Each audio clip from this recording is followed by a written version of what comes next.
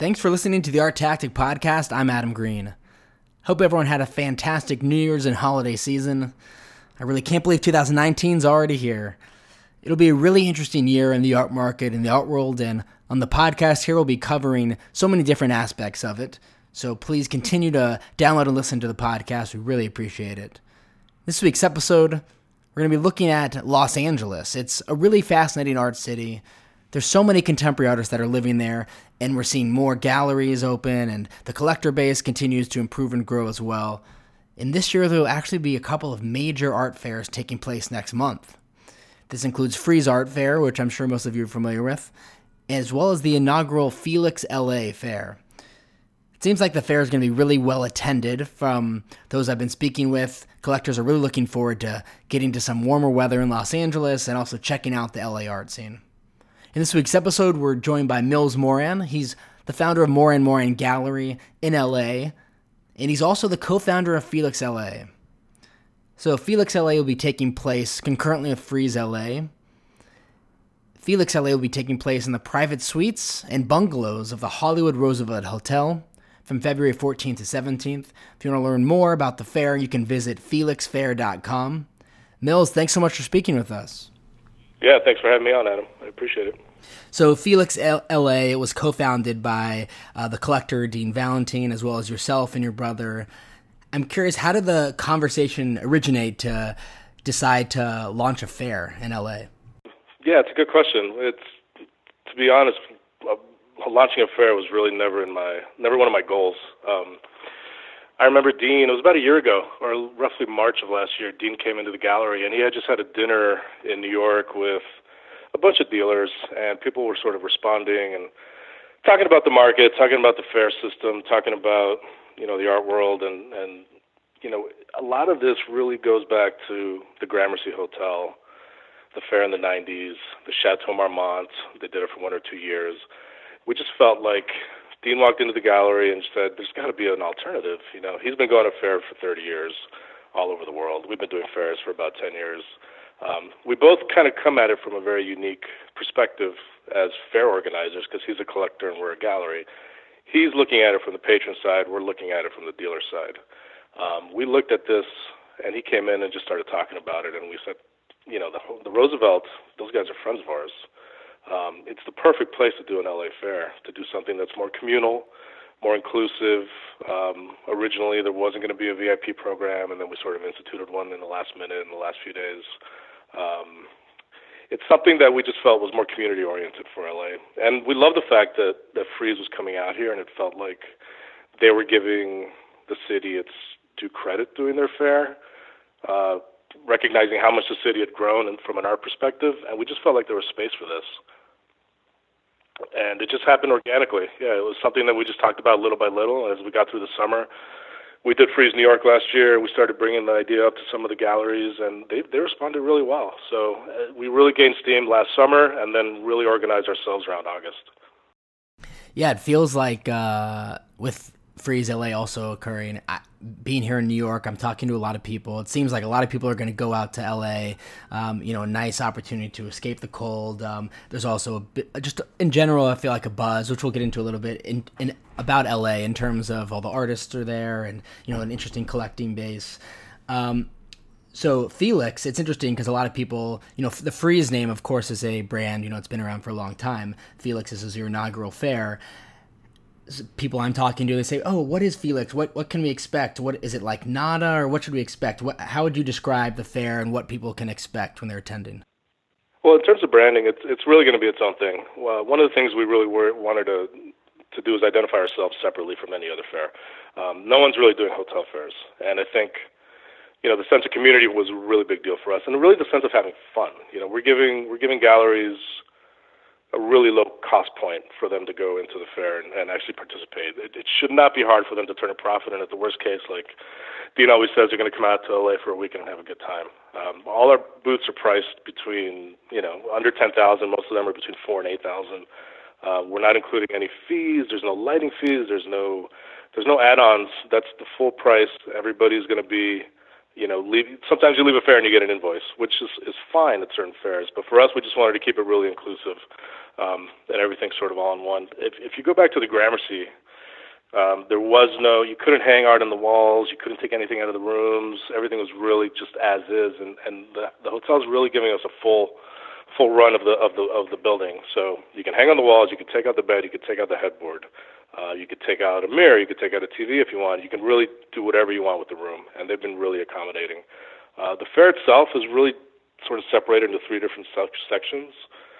The main area we wanted to focus on early, and the early idea was to do the entire fair around the cabanas, in the cabanas around the pool. And that to us would give the biggest sense of community where dealers can interact with each other, they can talk to each other, collectors, patrons, everybody can kind of, integrate and mingle around the pool area. But then that only left us about 20 rooms, so we decided to go to the tower. So between the pool, there's 20 cabanas, and then the tower, there's another 20 rooms full of suites, junior suites, king suites. Some of the rooms are a lot bigger, so you'll be able to have access back and forth through the hotel. There's a dedicated elevator with security guards taking just the patrons for the fair up to the tower, making it really accessible for people. And then the third component is the special projects that we're going to be having throughout the hotel, which I can get into a little bit more later. But the hotel's given us full run to install anywhere that seems feasible where we can add projects and artists that are not necessarily part of a gallery booth. So the fair is occurring simultaneously with Frieze LA. After Frieze New York last year, there were those issues with the air conditioning, and I feel like just reading different things and talking to people, there was a lot of pushback with Frieze from the galleries. Do you feel like some of the galleries are more inclined to participate in your fair because of that? So it's kind of the anti-Frieze fair, if you will? I definitely don't want to call our fair the anti-Frieze fair. Those weather issues were definitely unfortunate last year. Personally, as a gallery, we did it last year, and we had a really good experience. Good enough that we're doing it again this year. So I've known the Frieze organizers for a long time. I've known Bettina for a long time. We're all sharing information. We're all sort of collegial in this aspect. Whether a gallery would rather do ours or Frieze is only about 70 galleries. So I think just by nature, you're going to have some people that maybe would have wanted to do Frieze or couldn't do Frieze or vice versa. There's going to be some spillover because I think there is enough demand in LA for two of these fairs, which roughly equal 100 or so galleries. There's a couple galleries that are overlapping, but I definitely don't see it as the anti-Frieze. I see it as a chance to really showcase how far LA has come, and I think Felix is a part of that. And so we have some great galleries, and the big thing for us was to put a good roster together that we could be proud of, and I think we really pulled that off. And so, yeah, you have, I think it's 38 exhibitors at the fair, is that right? That's right. 38 exhibitors, and then I think we're at 6 or 7 projects, which we're going to continue to keep adding. And I'm curious what, especially from your perspective as a gallery owner, you're usually on the other side of the coin applying to these fairs. What was it like, that process to choose galleries and curate a fair rather than being in a gallery simply just applying for one? Well, it was actually kind of fun. I mean, aside from unlike most fairs, we didn't have an application process. It was invitation only. So we weren't looking at applications per se. We were just looking at galleries and trying to figure out who would be a good fit, who would want to do it. And being that we did fairs, we had a huge advantage because we were in New York, we were in Basel, we could talk to people face to face, we could sort of give them our pitch, give them our idea, let them know exactly what we were trying to get across, let them know how community-oriented we wanted this fair to be, how we wanted everyone to be able to access the hotel. We're not selling tickets. We're not, anyone staying at the hotel, we encourage them to come to the fair, come to the booth and get educated. So picking the galleries was actually the fun part.